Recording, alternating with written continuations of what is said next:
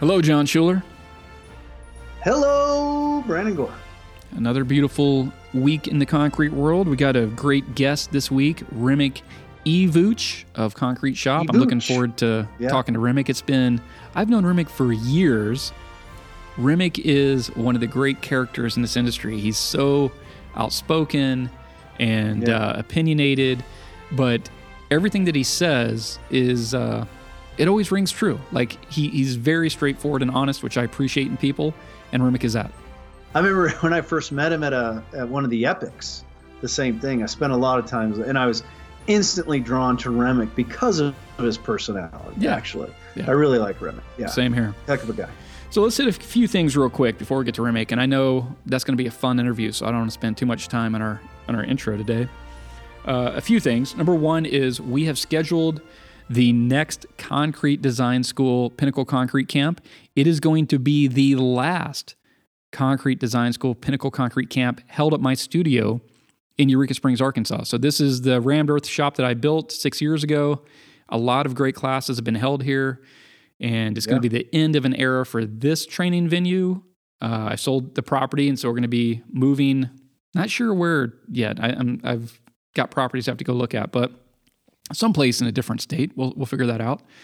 But Eureka Springs in the summertime. So we're going to, before I get to Eureka Springs, let's talk about the class. It's going to be June 20th through the 25th.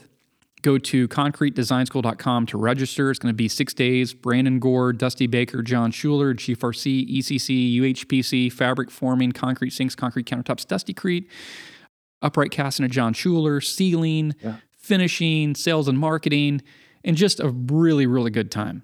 So I'm looking forward to it. Eureka Springs in the summertime. Eureka Springs, this town we're in, it's in the Ozark Mountains. It's a tourist town, and it's a town built in the 1800s. It's a beautiful mountain town, but in the summertime, it's packed.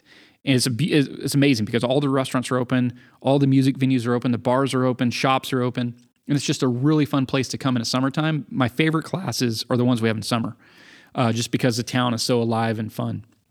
Wintertime is great as well, but everything is closed in the winter. All the shops are closed, all the restaurants are closed, but in summertime it's different. So it's going to be one last hoorah here, Eureka Springs, Arkansas, June 20th to 25th. We've already had several registrations. I announced it last night about midnight. I sent an email blast, and since then we've had several people register. Tons of interest.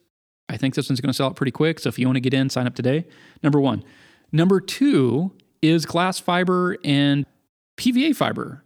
Yeah. Silica Systems is who we're referring people now to, correct?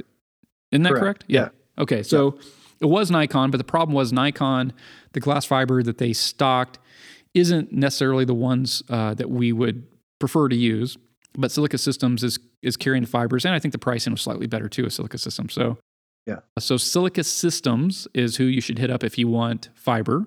Yeah, the only thing they didn't have was again, it's still the more of a PVA issue. Well, only a PVA issue. PVA 100 still are not available.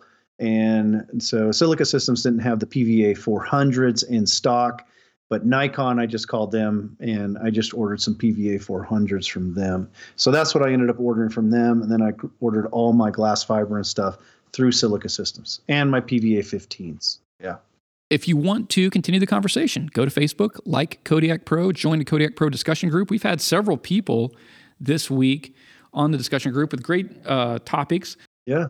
So we had a comment on the Kodiak Pro discussion group yesterday from Stephen Coates, and he said, he says, and I quote, "Just wow, poured my first SEC Maker's Mix, small sink, unbelievably easy to work with, like pouring hot butter." I love to hear it. Awesome. I love to hear it. So a lot of people are finding success with Kodiak Pro products. Hopefully, if you haven't made the switch, you will, and you'll see what everybody else is seeing. So there's that. Perspective. It needs perspective. You need perspective. Join the discussion group. Follow us on Instagram. We have a Concrete Podcast Instagram. We have a Kodiak Pro Instagram. That'll be in the description on this podcast. And lastly, we still have this promotion. It's going to be ending June 1st. So if you want to do it, let's do it. Upgrade your concrete mix, upgrade your business, upgrade your life, make a short video, share why you made the switch to Kodiak Pro, what specifically is better about the mix, and how will these improvements help your business. So make this video, share it to your social media, send us a copy of it. we will discount your next pallet of Maker Mix or Rad Mix $250. So you get $250 off your next pallet. But this promotion is only good until June 1st. So if you want to do it, let's do it. Let's not waste any more time. Let's get it going. And that's pretty much all I have. John, what do you have? No, that's it. Other than it's come to my attention more and more over the last couple of weeks. Well, not the week before because I was gone, but I need to have I'll probably put it in the Q&A section. A lot more information on the goods, the bads, the differences, the whys, the wins of PVA fiber versus glass fiber. So been getting a lot more of that recently from guys making the choices, how to blend them, when to use them.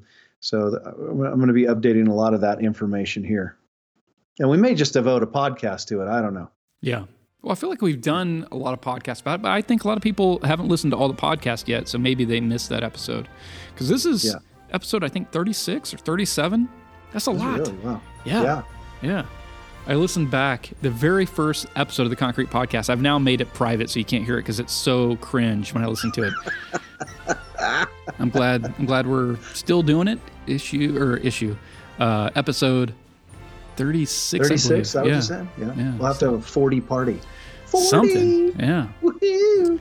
Well, John, without further ado, let's get Remick on here. Yeah, let's give Remick a call. I look forward to talking to Remick.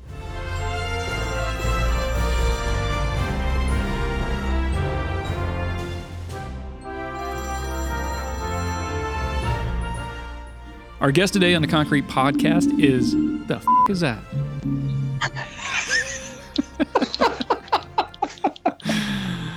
What is going on over there? What is that? Say it. Just say my name. Jesus. Doing this from the subway, it sounds like. Okay. Take two. Our guest today on the Concrete Podcast is Remigiusz Iwuć, the Concrete Shop. He's in New Jersey, been around since 2003, 2004. What's going on, Remigiusz? Hey, Remigiusz. Great. How are you guys? Thanks for having me. Doing great, man. Yeah. That's good. I guess you are the Joe Rogans of concrete. So, Remigiusz, I mean, I've known you forever. John's known you forever. We've all known each other forever, but it's been a long time. It's been a long time, yes. It's good to hear you guys. It's good to be heard. Especially Brendan. Yep. Congratulations on your podcast. I love it. Thank you. Let's start with being a small business because you're a one-man shop, essentially. You have helpers sometime. I'm a one-man shop. John is too. And I think a lot of people start into the industry and they feel like they have to get bigger. They have to get more employees, more equipment, more space, whatever it is. But there's another path, and that path is intentionally staying small. So you want to talk about that? Yes. So what I can tell you is initially it was not my, idea, but I guess the reason I thought I would grow, the reasons that I thought I would grow were very emotional. I just, I didn't have enough experience. I didn't know anybody who would have a big company with people. So everything I knew about business was just, from reading and television. And I imagined, which is just something crazy if I think about it, I imagined that things would just fall into its place. And I would just have all these, people coming to buy my products, and I would just hire people. And then, of course, as you guys know very well, it's not so easy. So, I tried different things. I tried different people. And I actually had a guy for maybe 6 or 7 years with me. But I split. I wouldn't say anything bad about him at the moment or anything about my other employees. I just think it takes certain person. Yeah, no, really. No, Give it some time. Give him some time, and he'll have some bad stuff to say. Give it a minute. Give it a minute. Yeah, get him riled up, and then we'll get him going. Go ahead. I think it just takes certain personality to manage people and to be able to actually run a business. And I realized I'm not that person. So I decided I may change my mind, but if I do change my mind, I know I will have to get some good training about managing people. And what works, what doesn't work. Although I've learned a lot. I've learned how to delegate work, which was a huge lesson for me, because I come from a family of control freaks, people who are very passionate about what they do, and I wasn't able to get away from a production. And then I realized that I can do it, and actually I also learned that people can actually do my work better than I can. So That was a new something very new for me. So I guess I could, if I ever decide to grow this business or something else, I will definitely have a much different approach, and I'll have to sort of decide that, okay, I'm building a business and I need to do it, quote unquote, professionally. Me personally, what I've come to realize is I went from being a one-man shop to 2 to 3, all the way up to 9 people total. Me, a front office person, and then 7 people in the back. Mm-hmm. And that was during the crazy housing boom. And I went from that to the crash to 3 guys, and then 2, just me and a helper, Sean, who I had with me forever, back down to just me for the most part. I have Aiden. He helps me part-time. But I really, really, really enjoy being alone in my shop. Like, I've come to realize I enjoy solitude. I enjoy not having anybody ask me questions, not having to monitor what they're doing. I can just put in my headphones, listen to a podcast, burn some incense, and just work and focus on what I want to focus on. And I really enjoy it. Like, the days that I'm not managing anybody, the days I'm just in my shop alone are my favorite, happiest days. And so there's a lot to be said for peace of mind and happiness. I mean, we start businesses to not work for somebody, and then we get employees, and we end up working for our employees. You know, for the employees. I got to be here at 8 a.m. because he's here at 8 a.m. I got to stay till 5 because he has to stay till 5. You know, I got to be here Monday through Friday because he has to be here Monday through Friday. I don't want to do that.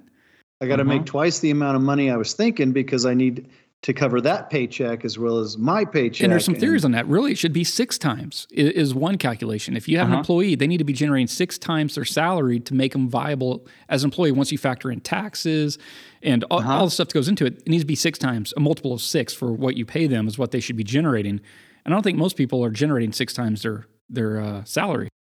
That's an interesting metric. And I think, because if you think about it, just basic numbers, how much work do you need to put out to make a good living, you know? And it, of course, let's say I sort of, where I live, of course, it's life here is fairly expensive because it's the East Coast. I don't know about you guys, whether it's more expensive or less, but where I live, housing is expensive, everything is expensive. So I think me and my family, and remember, I'm an immigrant, so I don't go for vacation. Really? I thought that accent was a Chicago accent or Boston or something. No, no. He's making it up. He's like, exactly. I'm just making fun of Polish people. Yeah. Right. He's not telling us about his acting classes that he's taken. He's been working on this accent for a while. So listen, in my good months, I'd like to put out, let's say, $50,000 of work. Okay, and it's doable. Let's say with the one person helping you once in a while, or let's say 2 weeks out of 4, to put out $50,000. That's a lot of work. And then, how much do you pay those people? Those who work for you? And that's actually something else that made me very unhappy with having people work for me, because I wish I could pay them more. And even though I paid them fairly well, I felt like, you know what, you can't make a good living, making $25 an hour here. And if I want to pay you $30 an hour, then it cuts into my profits. And, I need to pay you like every day. I can't just let you go because, I'm slow. And that's very problematic. So I really admire companies that can handle that sort of, pressure of the payroll and have all those contracts coming in. To me, it's just I don't know. It's a lot of stress. It's just it's a lot of stress, and it's a lot of exactly. Yeah. And but like I said, you had what's his name, Brian, I think, was on your show, who was talking about like having a company that just works for him and he can go for walks and everything. He's the outlier, though. He's the outlier. He's the rarity. Like, most guys aren't in that position. Like, how many people have we hired? Ben, right? Ben. Yes. Yeah, Ben. That's right. Ben Coonan. There's so many people that I've hired over the years that are really good employees, like Sean, like Christian. I've had so many really good employees, but not to the point where I can just turn my business over and walk away. Like, I still have to be there, because it's going to be like, hey, Brandon, we got this. What is this on the drawing? What does this mean? And how do you think we should do that? And so I've never gotten to the point, even with really competent people, where I could just say, hey, I'll see you later. I'm taking off. So you think it's that lack of I don't know if I can find the right word, but I think, well, I think people can be trained to do that, and I believe that. But I know that part is just it's so much more work, so much, it's so demanding. You need to sort of. I mean, I don't think I want to go there. So that's sort of. So well, yeah, because you're bringing up. Yeah, you're adding also the what I call the human factor along this too. If these were robots or something, you know what I mean? Exactly. It's like having, it's like, having the forklift or something. You're like, oh, whatever, I'll add some more gas to it or whatever, charge the battery when it needs it. Yes. But these people, like in your case, 7 years, I mean, this, good, bad, or otherwise, this becomes, part of a daily somebody to talk to, and just as much so, I mean, if you're the right person, you want to see these people excel in their life too, which typically then it falls on your shoulders, like you were just saying. Well, gosh, even though they may not be asking, even though maybe they don't warrant it, but there's a side of you like, come on, man, you just, you need a nicer apartment, I mean, you want to see, because that's an extension of what you're doing and an extension of your success as well. If you can offer more benefits or better pay or whatever the case may be. But as you're just saying, which the three of us have found, because I have felt that, I can't tell you how many times.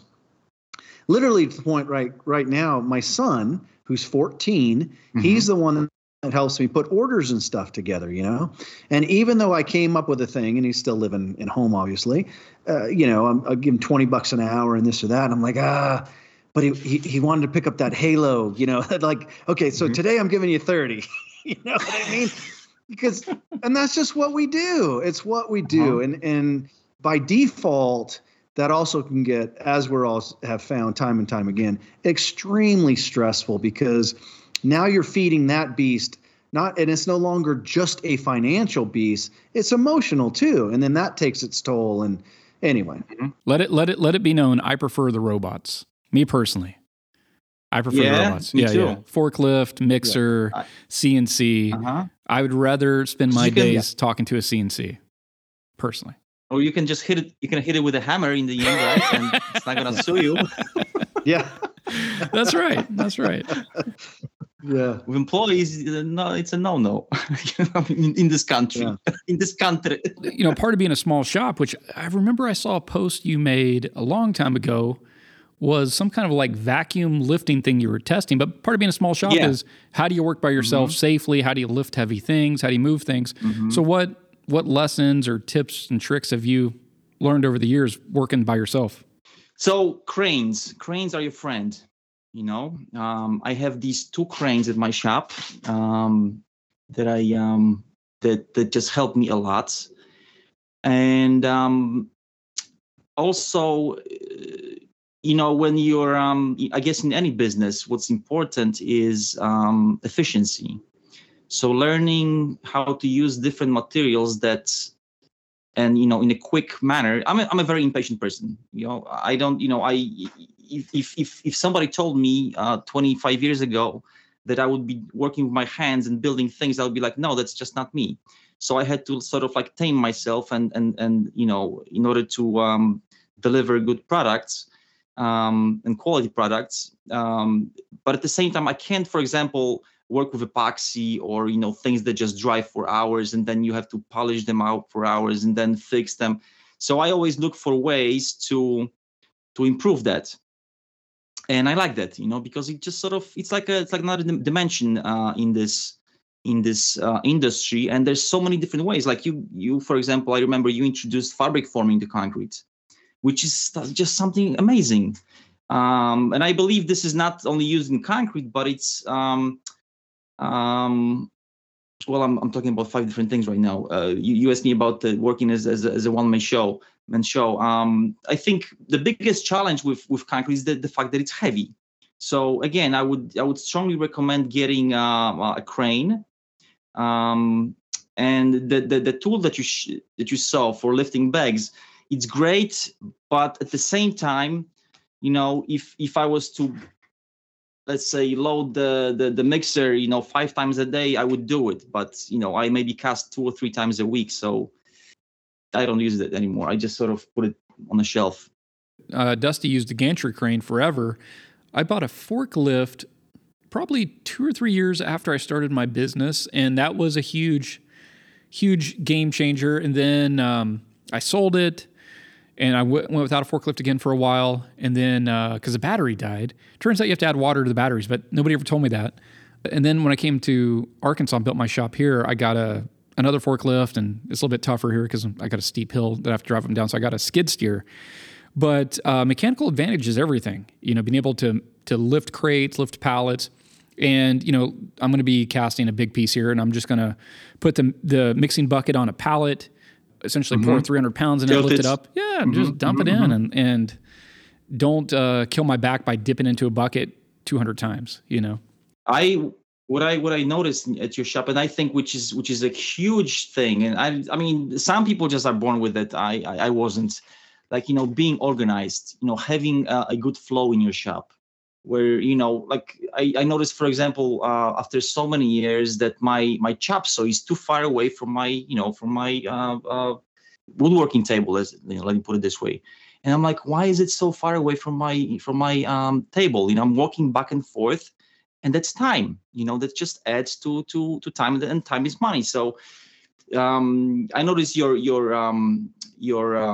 what do you call them? Your cabinets, they're very neat. I love it. Yeah. I love the way you put it together. It's just amazing. I think very it's clean, very organized. Yeah, exactly. And also, like you said, if I was, one day, maybe right before I retire, if my shop is like perfectly organized, I can die. Well, hopefully you keep it this organized shop then, so you don't ever die. Yeah. As far as organization goes, when I first started, I was a total mess. Like, I didn't know what I didn't know. I didn't know what I didn't know. For instance, we talk about perspective a lot, perspective of mix, and we'll get to mix in a minute, but we have a lot of guys. If you get on the Kodak Pro discussion page, you'll see a lot of people recently saying, I tried Kodak Pro. Oh my God, it's completely what you said it was. I had to see it for myself. Perspective and not knowing what you don't know. So 2 super short stories. First is, maybe I already told this story, but when I was 6 years old, I was in first grade, my teacher kept writing notes home to my mom saying that I was a horrible student. I didn't pay attention. And back then they could do that. They'd never do that today. But back then, Brandon's a horrible student. Yeah, first grade. Doesn't pay attention, disrupts the class, blah, blah, blah. My mom took me to the eye doctor. Turned out I couldn't see. But I didn't know that I couldn't see. Because if you're born and you go all the way up to that point, never going to an eye doctor, everything, your only frame of reference is what you know. That's all you know, right? And so you assume everybody else sees the same way. You assume that people can only see 3 feet in front of them. Like that's clear. Anything past that isn't, and that's just the way the world is. So anyways, I got glasses, and then I could see, and I was a great student. It was about a matter of perspective. So when I started my company, my shop was a wreck. I mean, it was a mess. Everything was on the floor. Everything was in piles. And I went to a metalworking shop in Phoenix. A guy named Jeff Hebbets, Metal Media was his company. And it was him and another guy. And I went in the shop, and it was like a surgical room. It was immaculate. There wasn't a piece of trash. There wasn't anything out of place. Everything was super organized. Straps, tools, tables, everything was just precise. And I was like, oh my God, dude, this is insane. It's incredible. He's like, it has to be this way. We don't have time for it to not be this way. Organization is efficiency, which is what we're talking about, is efficiency. And, time is money. I can't spend an hour looking for a tool. I got to know the tool is here. And so he's like, so we can't afford it not to be like this. And that was like the kick in the ass I needed. I went back to my shop. I built shelves. And this was my old shop in Phoenix. I built shelves, put everything in containers, labeled the containers, and I started the process. And it's a process. It takes years and years. I'm still not there. When I go to my next shop, I'll do it better than I did it here. But it's a process of incrementally becoming more organized, more focused, and better ergonomics of space. Where you put your saw, where you put your mixer, where do you put your whatever it is. So it is efficient, but it takes time. Nobody does it right out of the gates. That's it's good to hear, because I thought I'm the only one who cannot do it.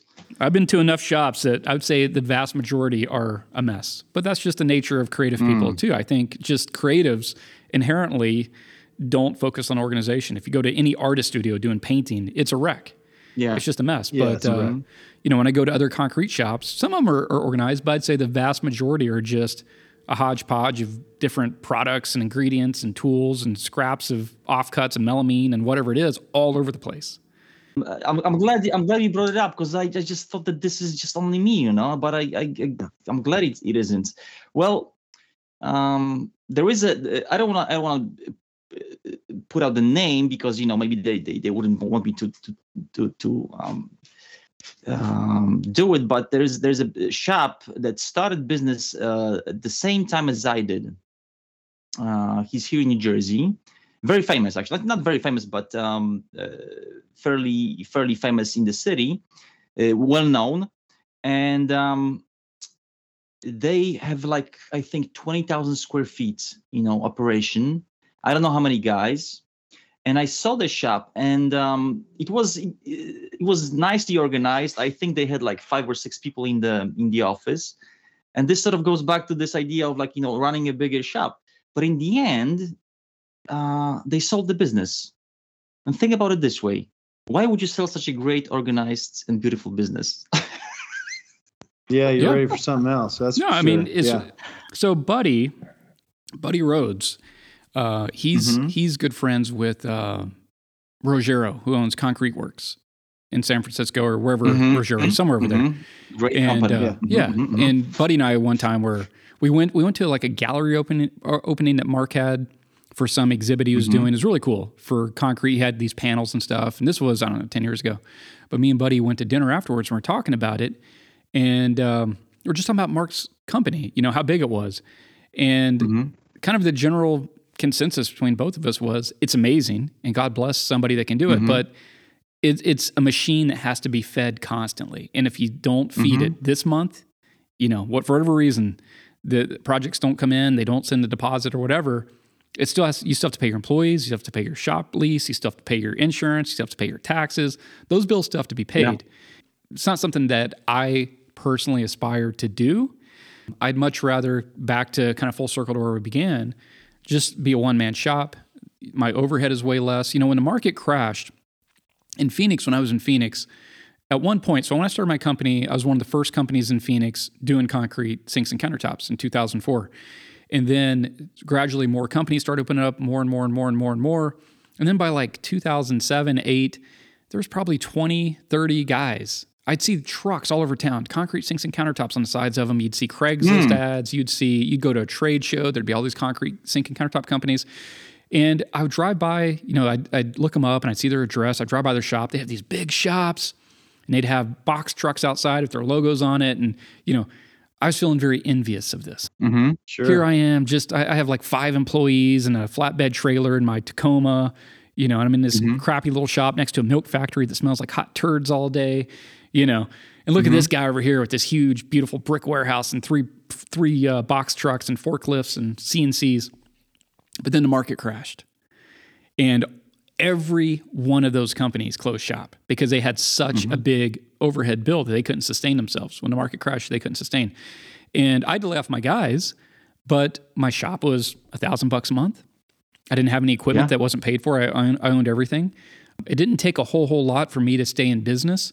And so the market crashed. I laid off pretty much everybody but Sean. I just kind of rode it out. And it was like Forrest Gump, that scene where the hurricane hits and he wasn't catching any shrimp. And then he caught all the shrimp.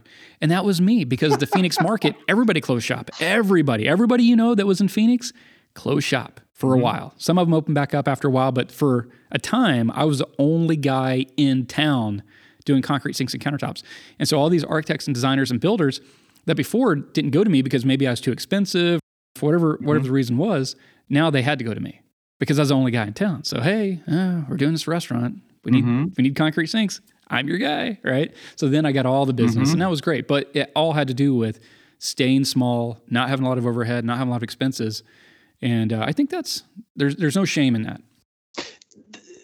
I'm glad you said that, the shame part. I think it's the envy and shame, all those emotions that drive us, men. Yep. They drive us Humans. They drive us into a wall many times. Yeah. They drive us into a wall many times, and it's such a.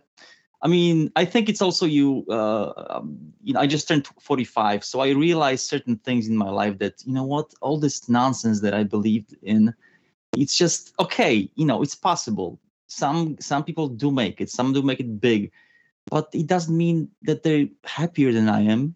Correct. And Yeah. it's just. Well, and it's not a reflection of you. I think sometimes when you talk about envy and jealousy and those types of emotions, which are they're in everybody. I experience them myself. I've told John, maybe I've talked on a podcast. I don't know if I've talked about it, but there's a person I follow on social media, young person, super successful, like insanely successful. And it was a totally different industry, not our industry, but a totally different industry, but so successful to the point to where I'm like, oh, how's this person like 25 and have 30 employees? And, he's in this country and that country and traveling the world and flying first class. But that has nothing to do with me. Has nothing to do with me, but that's the jealousy side. But I think people sometimes look at other people's success and it makes them feel bad about themselves. And their success has zero relation to your place in life or where you're at, your success, your failure, whatever it is.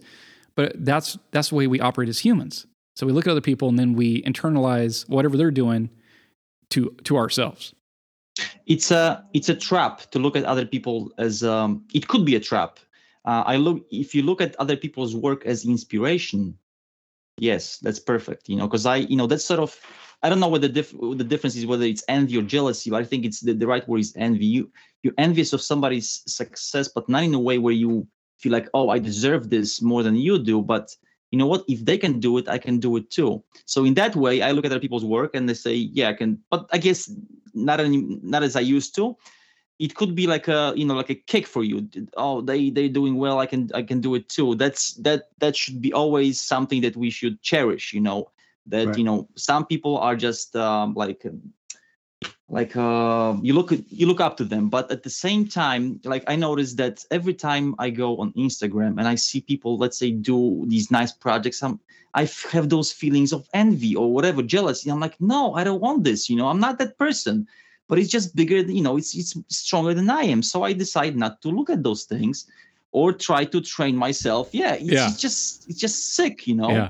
And if you think about it, just last thought, because I actually, when you were talking about the guys in Arizona, all those companies, until today, I don't find a reason why on the East Coast where I am, there's only a handful of companies that do what I do. You know what I mean? It's such a huge market, and there's only very few people who do this. I'd say it's the expenses. New York City is expensive. It's hard to work in.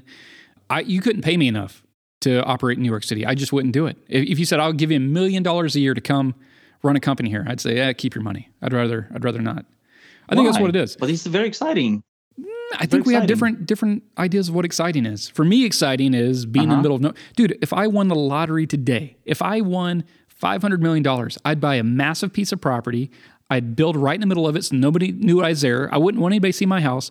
I'd buy a bulldozer. I'd buy a skid steer. I'd buy a excavator. I'd buy a crane. And I'd just be out there building by myself all day, every day. And that would be pure bliss for me. Pure bliss. Yeah. If I won the lottery. Yeah. It wouldn't be living in the city. Well, and that's how I love where I live. It's rural area and this and that. But when I think of the city, now speaking of envy, Remick, when you were taking the pictures during the pandemic, and I guess you were downtown Manhattan or something like that, wherever you were, to me, if I had an apartment or something to, go downstairs to a coffee shop or whatever, that would be a great getaway. But kudos to you. I'm the same. I personally could not live around all of that. It just seems, very busy. But, you live there, so you may tell us otherwise. I totally agree with you. I mean, if I would also buy a land, a piece of land, build my house and everything else. Yes. But my point is that there's so much money here. And, if you think about running a business, you run business not for only fun. And usually people run businesses for money. and there's so much money here. That was Sure. my only thought, because and there are so many people doing crazy things and they don't do any money. And at the same time, like I said, the person that I just mentioned who sold their business, they're here, they're serving this market, so that's what makes me wonder.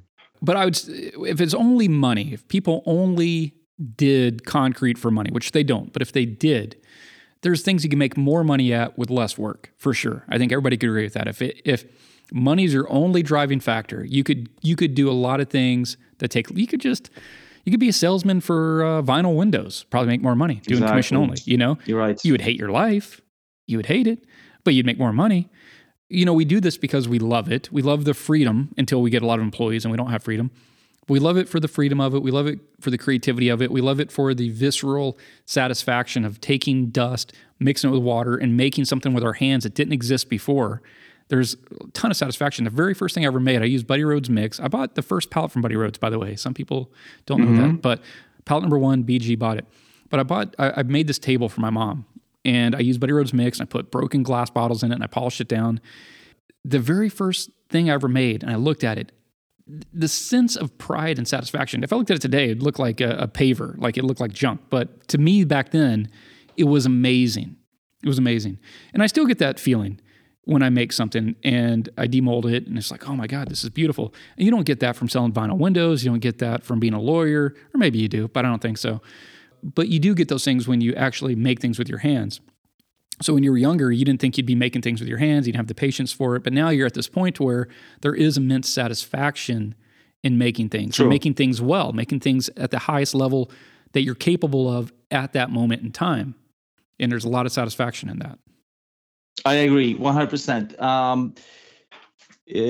Maybe before we move on to something else, you mentioned the table you made for your mother. I remember I made a sample, just a 12 by 12 sample with white concrete.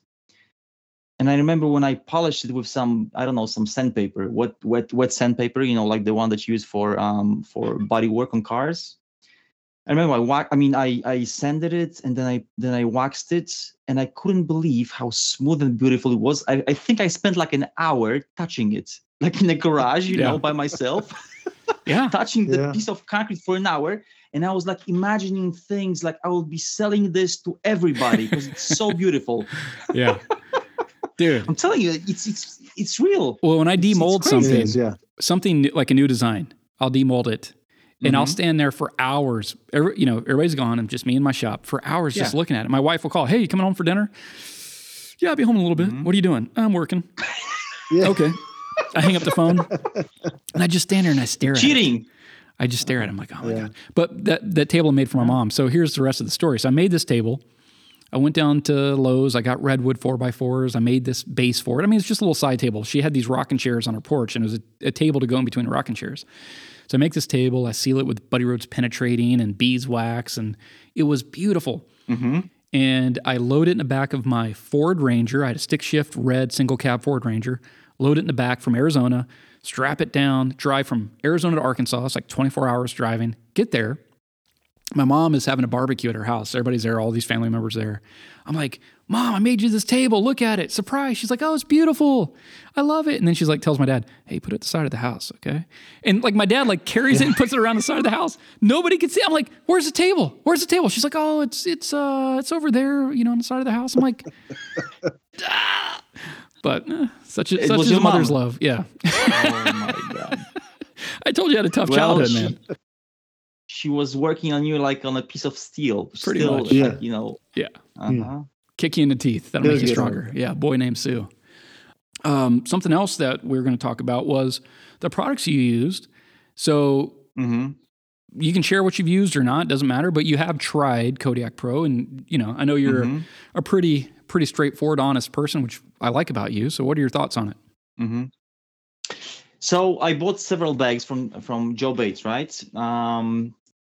I really love the way all those components. I mean, there's not that many components. It's the mix, the fibers, and the plasticizer. But I really like the way it mixes. I was really surprised because before when I tried different mix designs, which were supposed to be like the new and the best, there was always a problem. And here I was extremely surprised how really well it mixed. I only used it for your clay mix, right? Clay sort of, what do you call it? Clay mix, yeah. Clay mix, and I also clay, yes. I use clay because I built this. I actually showed it to John. This structure that I've been building for years now. This cube, and I really love the way you can work with it. And I never, I'll be honest with you, I never used those very fine fibers in my life. Even though I've had so much experience with concrete, I've always only used glass fibers, and those small PVAs. I don't know which ones they are, 10 or something, 15. I don't know. The very fine ones. They give you this again. I'm talking about this because this is new to me. I like the way the material held together. I was able to actually put it in the form upside down, and it would stick, to the form. And it was really nice to work with. I like the way, the workability aspect of it was really good. I still need to try and see how it's gonna spray, but I have a feeling it's gonna spray really well by the way it looked in the bucket. And also I did ECC, and it was also a very, had very good results. However, my question would be this, and because again, I'm sorry if it's a stupid question, but I didn't really look into the curing. I left it in the form for maybe 12 hours, but I have a feeling it should be left in the form for longer than that. No? Do you listen to the podcast, Remig? I do, but I don't. It's like when somebody gives me directions, I look the other way. Because we've talked about this 1,000 times, 1,000 times, Remig. How to properly cure. If you talk about something that I'm not really interested in, then I'm, you know what I mean? Well, as a concrete guy, curing should be right up there, because it is. I tell you, as somebody like you, okay, forever. I need to interrupt you. Well, I was going to say, interrupt you. Well, hold on. Before you interrupt me, I'll say curing wasn't something that I was passionate about for a long time. When I met John, he kept telling me how to cure it. I'm like, Hiram said I could just leave it open air. It's fine. But curing makes a tremendous difference. It doesn't matter what kind of concrete you're using. Quikrete 5000 to Kodiak Pro Maker Mix, curing will make any concrete far better. But go ahead. That I know, and I would tell anybody, and I know this by heart, that curing is a key. However, I know, and I spoke to John about this, that your mix doesn't have as much polymer as GFRC, correct? Yeah, the polymer is in it only for particle compaction. We're not using polymer for traditional polymer use. So when you look at the chemistry of concrete and the curing regime, we know that GFRC was designed, the polymers were designed so you could actually limit the amount of curing. Am I correct? Well, that was a selling point. I think primarily just to sell more polymer, but the truth is, had they properly cured GFRC like that style of GFRC, 4-ton VF774 and 5050, had they cured it the way we cure, it still would have been a far superior end product. Correct. To sell it, you're like, oh, well, you can just leave it out in the open air. Well, you can. It'll get hard. As John says, a plate won't fall through it, but why not cover it properly? It doesn't take more than 5 minutes, and you end up with a far superior product. So why not do it? No, what do you say? Yeah, you're right. So I do cure it. I did cure this the cube that I built with this. I cured it for 12 hours at least with heat. All right. So I did go through the 24 minutes. Okay, exactly. Yeah. So the next time. Yeah. Exactly. So this is what I wanted to find out, because I took a hammer to this thing, right? Next day. Jesus, it wasn't even next day. It was a half day later, 12 hours later. No, like 3 days later. All 3 days later, and I mean, you can cut this out if you want to, but it didn't feel as a hard mix as the regular GFRC. Well, I'm not going to cut it out because that's a good example of why you should properly cure. Properly curing concrete makes a tremendous difference. Had I left something open air for 12 hours and I demolded it, I wouldn't expect it to be anywhere near the performance of something I let for 24 hours, felt, plastic blankets, let it exotherm, let all that moisture that would have evaporated off into the atmosphere, let it hydrate into the mix, turn on the crystalline growth, and create a very, very, very strong, dense mix. The other thing I'd say is, I know you like the PVAs. I, too, am a glass guy. I would try the glass. Me and John go back and forth on this. I think PVAs have a very, very good use for workability. If you're doing hand carved, you're doing upright cast, hand troweled, you need PVAs because they need to be able to burn off. But if you don't need to carve it or hand trowel it, anything like that, Glass, in my opinion, is a far superior fiber for primary reinforcement for concrete. I see it with my own eyes. We do classes. We do pieces using PVA fibers. We do pieces doing glass fibers. They're cured properly. And after the class, some of the pieces, attendees don't take them home with them. I'm like, oh, let's just break them. The PVA pieces, I'll drop them. They'll shatter into 100 pieces. When I drop a GFRC piece, those cured the same way, same mix, it bounces. It'll bounce off the ground. I got to take a sledgehammer and beat it, and it'll break into like 3 pieces.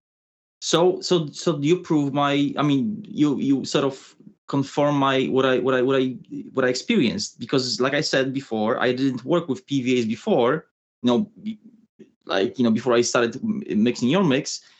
So maybe I was just looking at something completely new. Yeah. And that's why I asked about this curing. Is this the cure? Is it the curing? But it could be also the fibers. John, what do you have to say about this? What was I? Well, as typical, the conversation gets a lot more complicated than this. So PVAs, here's another very simple one. PVAs are a hydration-based bonding fiber. So if you have a fiber whose strength has to do with the amount of cement hydration, the true PVA strengths, and that, let's say comparatively speaking, you're not going to see the same strengths for, weeks or so forth and so on, where glass is a mechanically bonding fiber. So got it. You're almost gaining all of its strength very quickly. PVAs don't do that. PVAs has its lowest strengths to begin with and gains strength as the concrete continues to cure. So and then the other thing, if you were taking a clay mix and packing it and then trying to compare that, let's say to, an SCC mix or these kind of things, well then you're going to have micro voids and a lot of other things going on. So, but just timetable to timetable, it's undeniable that, let's say in early 24-hour period, a mechanically bonding fiber is going to have a lot better early strength than something like a PVA. I mean, that's just a no-brainer. But great. And if you run that comparison out to 2 weeks, 6 months, or whatever the case may be, as that continued bonding happens out of the PVA as it's supposed to, then that changes the conversation dramatically. And, anyway, and then you can talk impact resistance and blah, blah, blah, blah. But yes, an absolute reality would be early strength performance. If that's the only criteria, then a mechanically bonding fiber would outperform a PVA fiber every day of the week. Well, I'm glad I asked this question then, because I learned something new. Yeah. I didn't know this. When you do another test at some point, do SEC, GFRC, using Maker Mix, cover it as we describe on our website. If you go to FAQ, we break down how to do the curing regimen in text form. And if you go to tutorials, we have a video on how to do it. So either way you want to see the process, but cure it properly, let it cure for a minimum of 24 hours from the time you cover it, and then do your test. And I think you'll be very surprised at the end result versus the GFRC you've been using in the past. Yeah, it's a much different mix. I'll tell you what my biggest challenge is with the concrete. There's 2 things, and I hope this is not only my problem. First one is the sink cutouts, on big larger pieces. Always so many times those, especially when we deliver and install those, those micro cracks appear. So I think on my next kitchens, if I ever have to do them again, I will use the basalt or even glass rods, just to see if it helps at all. And the other thing that I just hate is the corners. They seem to be like chipping too easily. And I'm like, I don't know whether it's I don't know. Do you have any suggestions on have you noticed? Are we talking about a spray, like a spray face kind of idea? Yeah, mostly yes. Well, that would be it. Yeah, the mix you're currently using, which isn't Maker Mix, which is a fairly simple mix. Terrible. Which is terrible. No, but hang on. But let's even talk that for a minute. We're hearing more and more with guys with similar to yourself. Hey, well, this is right next door. It's easy for me to run down and get. I don't have to stock a pallet at a time or whatever the case may be. See, that would be something you could probably take the rad mix and upgrade your mix using the rad mix and create an upgraded version. And we're hearing more and more where guys are doing that. Everything from, a blend house to an HP 50 to whatever the case may be. That's happening more and more. And we're totally down with it if that helps people improve and, escalate their materials. So, hey, I mean, it's pretty simple. A cement sand sprayed, it's not going to be the most chip resistant. It's nature of the beast. I think we all know it. So fiber technologies, different kinds of fiber technologies, really in that situation being used to kind of hold it all together, which, that would be even something either monofilament glass or, again, see, that's the kind of places where something like your PVA, which is what I call impact resistant, this is where your PVAs would shine dramatically in comparison. If you were, mixing it into the spray face and upgrading the mix to make it more, higher density and stuff. That's how you could move all that to a new level. Yep. I hear you. I think I need to do some. The thing is, once you get into this, once you adopt certain techniques, you just go with it, right? And then with time, you realize, okay, this is the problem. This is the problem, but you don't have the time anymore to adjust those things because you have new contracts you need to fill. And you have, all these responsibilities. Yeah. And it's hard. It's just not easy to improve things, especially when it comes to mix design, because then you have to change all your, colors and this and that. So it's a fairly involved process.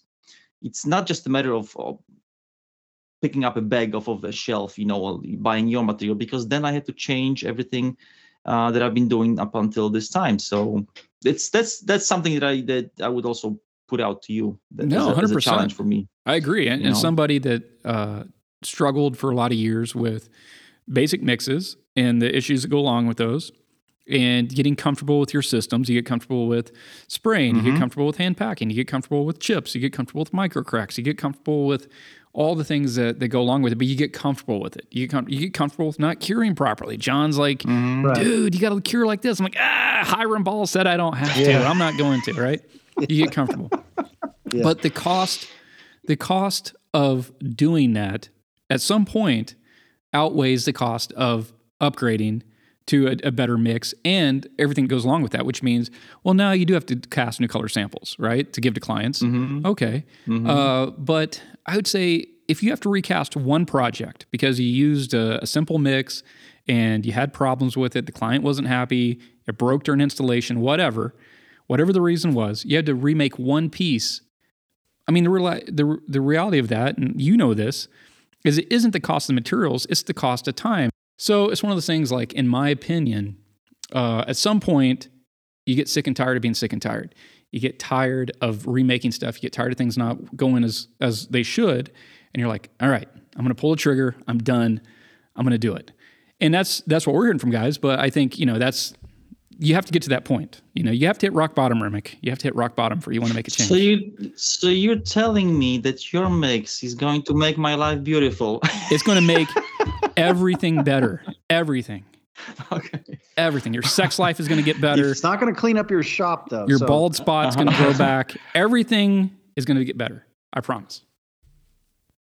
I trust you. When you got that stuff from Joe, when you ordered from, did you end up ordering any rad mix, Remick? Yes. Did you? You did. Yeah. You know what? Then let's talk about that. If you're still using the other material, I'll give you some recommendations to blend in with that material. I would just keep the liquid. Do you use liquid polymer still with the other mix? Yes, I'm using. Listen, here's the thing. Nobody needs to persuade me to use a better mix. I totally get it. Like I said, I've listened to your podcast before, and everything on, let's say, on podcasts sounds great. My challenge is the time. And I'm not saying I will not make the switch. My challenge is the time to test it. Okay, so that's my challenge here. Because if I find a mix that actually solves several problems of mine, I will not tell you, oh, it's too expensive. No, like you guys talk about the cost. The cost is not an issue to me at all. it not. Well, it shouldn't to anybody. I mean, at the end of the day, it's nonsense. You know what? Nonsense. It's nonsense. You know what? I just started using this material from wall finishes from Europe. I liked it for certain reasons. I don't think I've ever used a material like that in America, American made, and I think it's clay based or lime based, something like that. And I really like it. You know how much it costs per square foot as an overlay, like that maybe 16 of an inch layer of cementitious material. It's not even cementitious. It costs $6 a square foot. Yeah, it's a lot of money, no? A ton of money. It's a ton of money. $6, and so I just paid for like 2 buckets of material $1,000 because I was redoing somebody's project, and I'm like, what is this? Why is this? But at the same time, I just tell my clients this is the cost, and I'll be doing this floor very soon. They have just regular slab, and which cracked, and they don't like the cracks, so I'll try and sort of cover it with the micro topping and maybe prevent the cracks from happening. But that's another story. And I told them right off the bat, I have this material. It looks good. I like it as the way it looks. I like it. But it's gonna cost you. The material itself is expensive, and it's gonna cost you $20 a square foot, which makes this project $20,000. In the end, it's gonna be maybe 2 or 3 days of work. It's a very easy money, very good money, and they say that's fine. Yeah.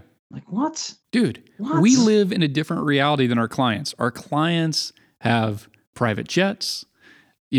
Literally, they live in a totally different realm where we say $20,000 and we're like, 20,000, and they're like, yeah. You got any change? Let me pull out my $20,000 bill. Yeah. For them, it's nothing. They don't care. But we worry about it because in our world, when we go to the store, we get like the generic noodles or whatever it is. We're trying to save money, but they don't do that. Right. No, what I'm saying is this, Brandon. There's a lady working at supermarkets. She's working, one of those essential workers, and she's making $40,000 tops a year. Mm-hmm. And I'll go, and I'll use this cement or whatever lime-based material, which in materials may cost $50. Okay, I pay premium. I pay $1,000, and somebody will pay $20,000 for the floor. All right, it's 2-3 days of work, and that's how I, look at this discrepancy between those two. You tell me that those clients are a different reality, but that lady on the cash register, she also lives in a different reality from mine. True. Mm-hmm. That's 100% right? true. Yeah. So we live in like parallel universes here. All of us do. Yeah. Yeah. Dude, there was a time. That's the socialist in me talking right now. Well, there was a time when I had that red Ford Ranger that I literally would dig underneath the seat and find change and go to Crystal Burgers. I don't know if you know Crystal. I think it's White Castle where you are. No. But you have White Castle where you are? White Castle, yes. Yeah. So in the South, it's called Crystal. But anyways, I'd go there because you can get 50-cent hamburgers. So there was a time in my life when I would like dig. I'm like, oh my God, yes. And I could go down and get a hamburger, right? That was a time in my life. And, I would think then of where I am today as unfathomable. Wow. Like, you have that much income, whatever. But now I'm at this point, and the struggle's still there, just at a different scale, more money, more problems. So now the 50 cents is a bigger coin I have to find underneath the cushion to do what I want to do, So it's just a matter of time and perspective, and we all keep moving up. Billionaires have billionaire problems, millionaires have millionaire problems, and then there's guys like us down at the lower end of the food chain, but we have our own problems. So, yep. But our reality, I did a desk for a client, and it was a very difficult desk to make. It was a very small desk, but very difficult to form, and it ended up taking way more time than I anticipated. Way more time, but I charged the client. Well, they asked me to bid it. I bid $13,000 on this desk. So $13,000. I didn't hear from them for 6 months. And that price was, for me, the price I don't want to do it priced. I'm going to throw this price out there. They're going to say no. And that's great because I don't want to do it because I knew what the form was going to take, right? $13,000. Don't hear from 6 months. 6 months goes by. I get an email. Hey, the client decided to move forward. Do we send you a check or do you take credit card for the deposit? Okay, great. I mean, it was a price where if they did it, I would be happy to do it. So I do it, and hydraulic pressure comes into play, and the form comes apart, and the 3/4 inch thickness becomes an inch thickness, and I spend days and days and days on my hands and knees water polishing it back down to become 3/4 of an inch. Anyways, so I'm in this thing for way more hours than I anticipated, right? So that $13,000 now all of a sudden I'm like, making $15 an hour for what I do, but whatever. I get it done. I crate it up. I ship it. The client's ecstatic. The architect's ecstatic. Everybody loves it. Great. So I'm talking to the architect. They call me about another project. I'm like, hey, this client, because I made other stuff for him. These black Muskoka chairs and black desk and all this black stuff. I was like, is this guy like Bruce Wayne or something? Because everything I shipped him was black. They're like, yeah, pretty much. I said, when we contacted you about the desk, he was looking at doing a cast aluminum desk that they're going to blacken the aluminum. I said, really? If you don't mind me asking, what was the price on that? What do you think it was? Well, you want me to guess the price, right? Yeah. What do you think? What do you think aluminum desk would cost? Aluminum? Yeah. Aluminum cast? Yeah. When was this? Years ago? Probably 7-8 years ago, 10 years ago. I don't know. I'm gonna say 50 grand. 75. $75,000 bucks. Close. Yeah. Well, you were $75,000 for a desk, a 5-foot desk. $75,000. I charged 13. I thought 13 was insane. I thought 13 was you're bananas to spend $13,000 on a desk. $75,000. And they said the client, money was not the deciding factor. He does not care about money. This is what the architect says.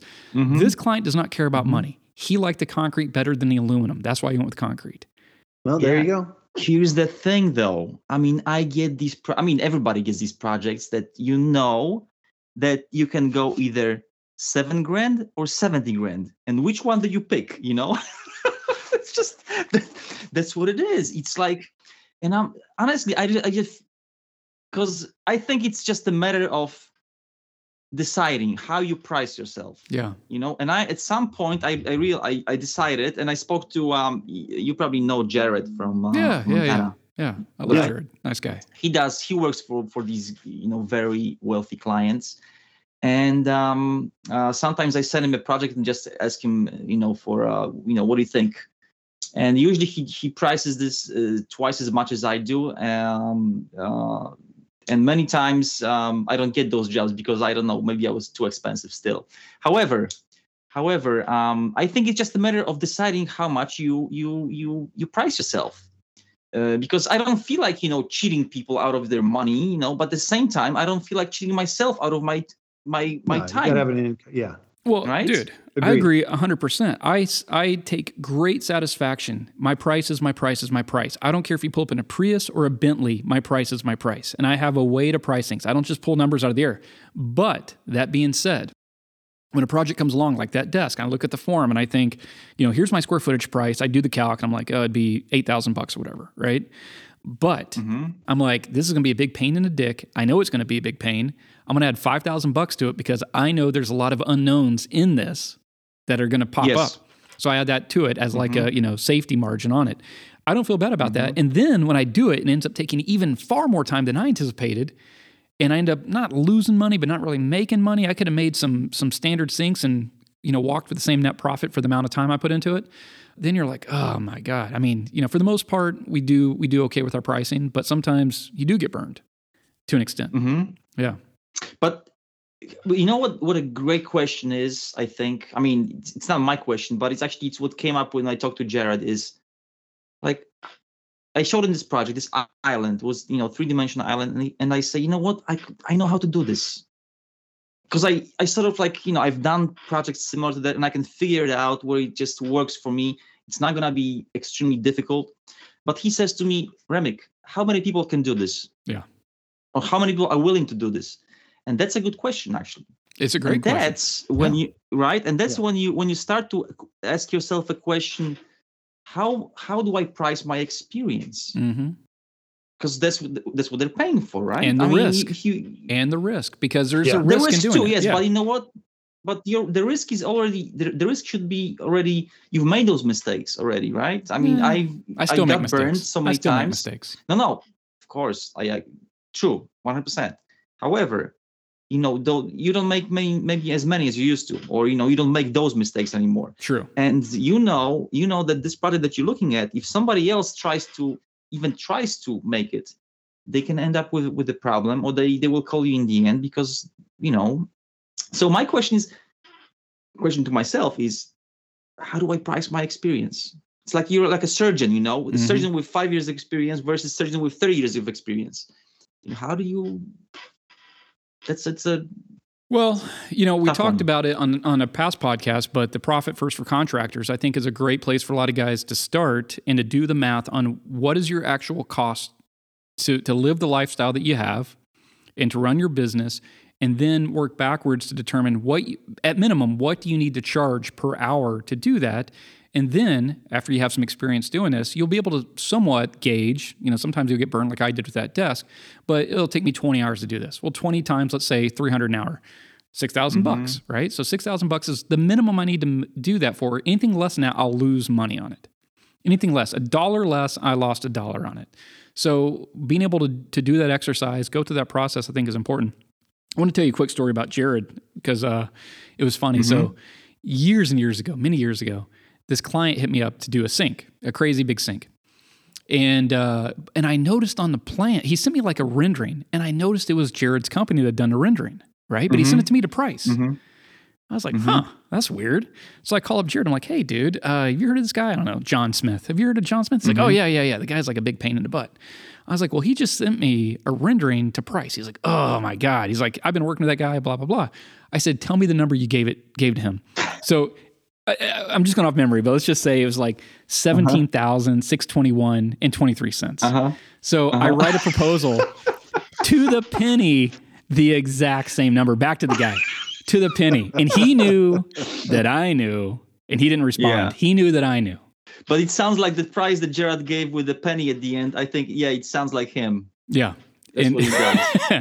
Yeah, a non-specific number. That's part of the Ackerman negotiation thing. Is non-specific number is very calculated. You have to have an odd number, but that's a whole other thing. Yeah. But I'm sure that client got the number back thinking I was going to come in cheaper, and he's like, "What the hell? It's the exact same number." I would have made it 2 cents lower just to get the job. I did it just so he would know. Just so he would know, because that's such a dick move to do. If you start working with somebody and they go through all the hassle of putting together renderings and drawings and shop drawings, and you take those and shop them around, you deserve to get burned. Yeah, that's horrible. All right, guys. Well, we've been going on for way too long. I got to edit this thing down. Is there any last topics you want to hit, Remick? No, I think you got pretty much a lot of material. We could talk for hours, but maybe next time, huh? Yeah, that'll be next time. John, what do you got? Any last follow-up?